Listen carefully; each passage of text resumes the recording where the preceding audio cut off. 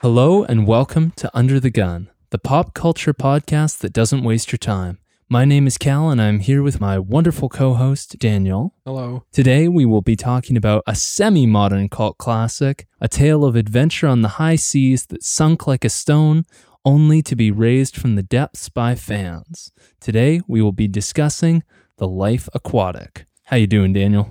Very good intro. Oh, you're too kind. Okay. Are you ready, Daniel? I'm ready. Why didn't it work at the time?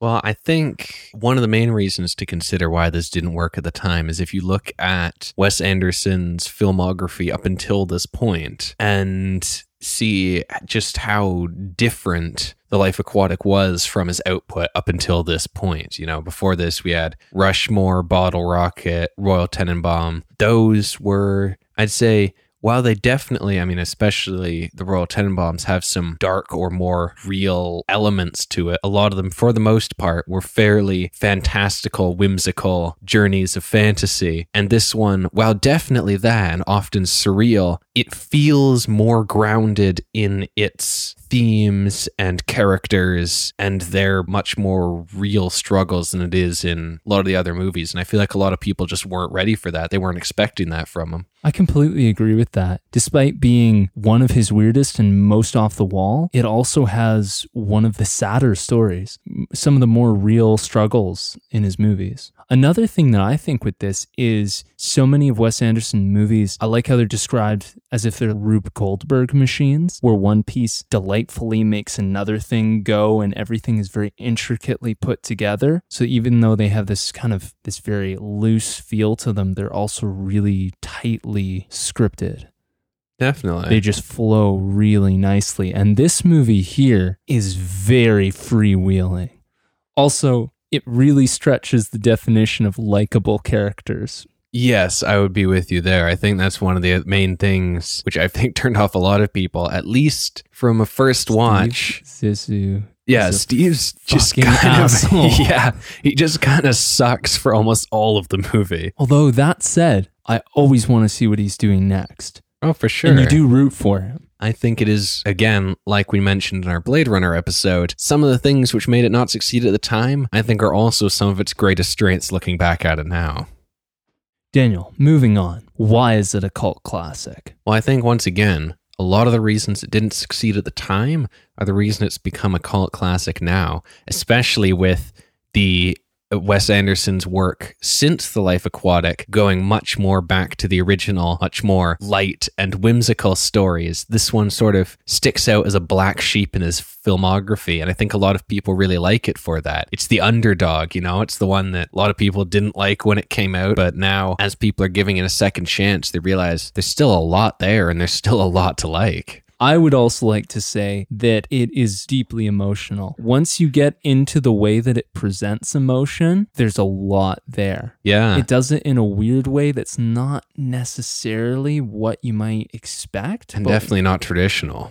But if you come to like it, there's a lot there. For sure. I think you might disagree with me for saying this here, but I think the argument against Wes Anderson that it's more style over substance, I think there is some truth to that in a lot of his movies. And I feel like this one definitely, for me, feels like that the least. I feel like a lot of his other movies explore themes and ideas that we have seen done by a lot of different people, themes of family, found family, of true love, and about friendship. And this one explores a lot of different things. It explores trying to find meaning, what it means to be past your prime, if you're too far gone for redemption, and also explores death and grieving in a lot more detail than he has in his other movies. And I feel like for me, that's what really brings me back to it. It feels like there's a lot more going on under the surface than maybe in some of his other movies. Couldn't agree more. I would also like to add that Steve's image-obsessed life is even more relevant in the social media age than it was in 2004. The way that Steve is playing even his most personal relationships for the camera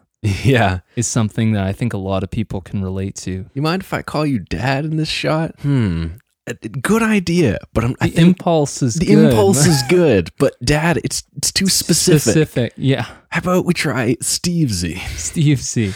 Yeah. The kind of quiet tragedy in that scene For sure. is really something. Yeah. And I think overall, one of the other reasons is that Steve is one of his most interesting characters, with just how flawed he is, but also how much more human he seems because of it. I feel like a lot of us can, at least in some way, see parts of ourselves in Steve. In Steve, yeah. It's also very funny, too, in a way that he has written so many great roles for Bill Murray, a guy who, before working with Wes Anderson, was a washed up asshole who had kind of destroyed everything good that had happened to him.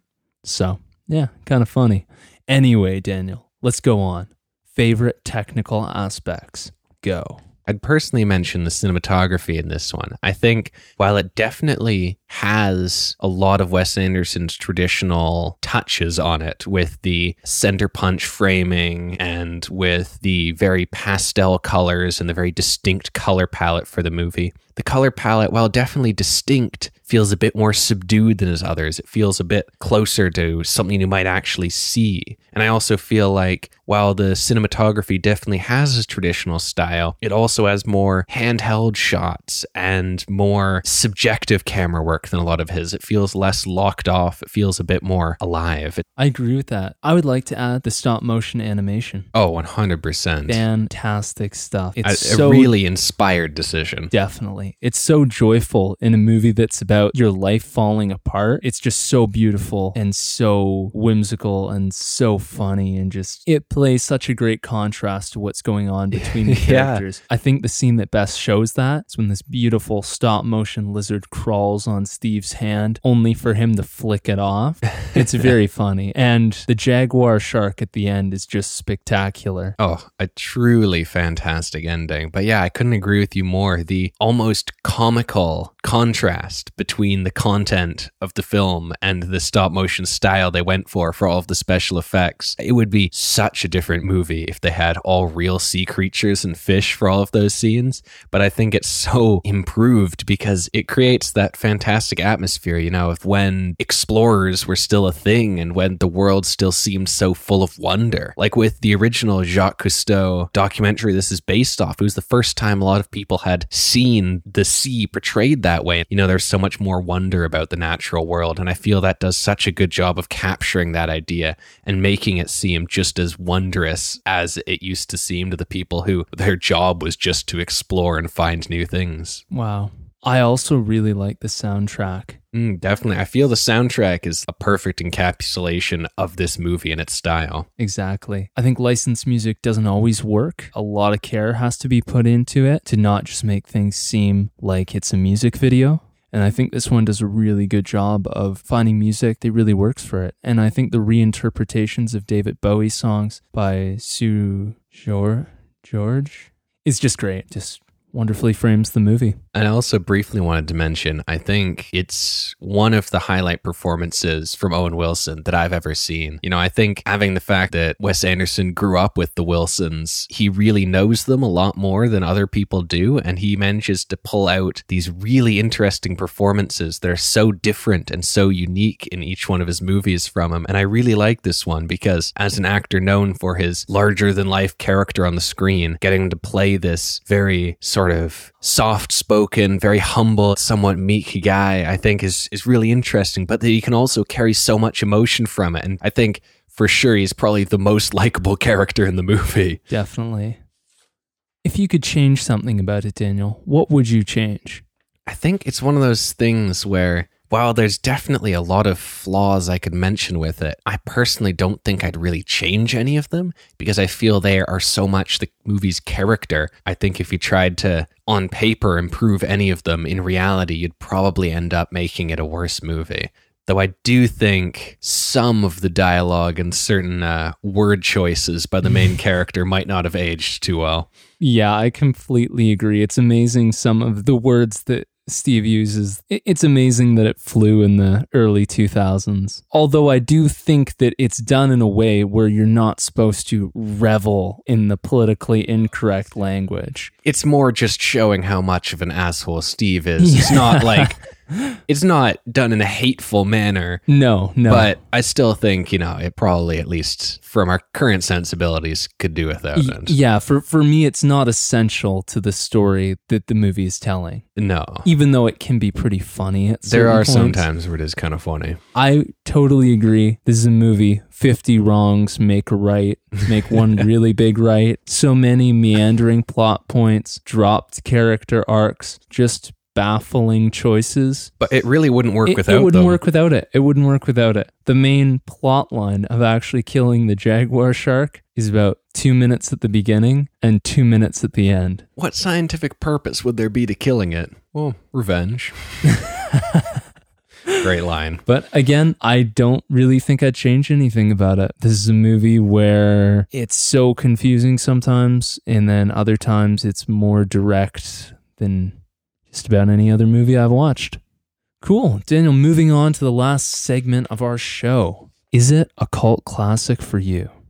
I would say 100%. I honestly think it's, for me, creeping up there in my ranking of what's my favorite Wes Anderson movie. I think for all the reasons we've been talking about, for all of its idiosyncrasies and all of its just weird choices and strange tone, it just somehow works. Combining that with its more serious themes and with its more complex ideas, I feel like it really just taps into something that I haven't seen in a lot of other of Wes Anderson's movies. And I feel it's really special for that. And I love the atmosphere it has, this very surreal feeling it brings throughout. And as I mentioned, I've always been fascinated by explorers. I think it's so cool. So I love the idea of the gentleman explorer. I mean, not very gentlemanly in this sense, but just that era and that idea. Yeah. It's fascinating to me. I love it. Yeah, this movie is definitely a cult classic for me. I find it baffling and I find it mystifying at some point. Sometimes it just confuses the hell out of me, but I love it. I find I can keep coming back to it, finding new depth in the characters and the story, and it's just funny and weird. I'm just glad that it exists. All of its weirdness, it works for me, and I love it.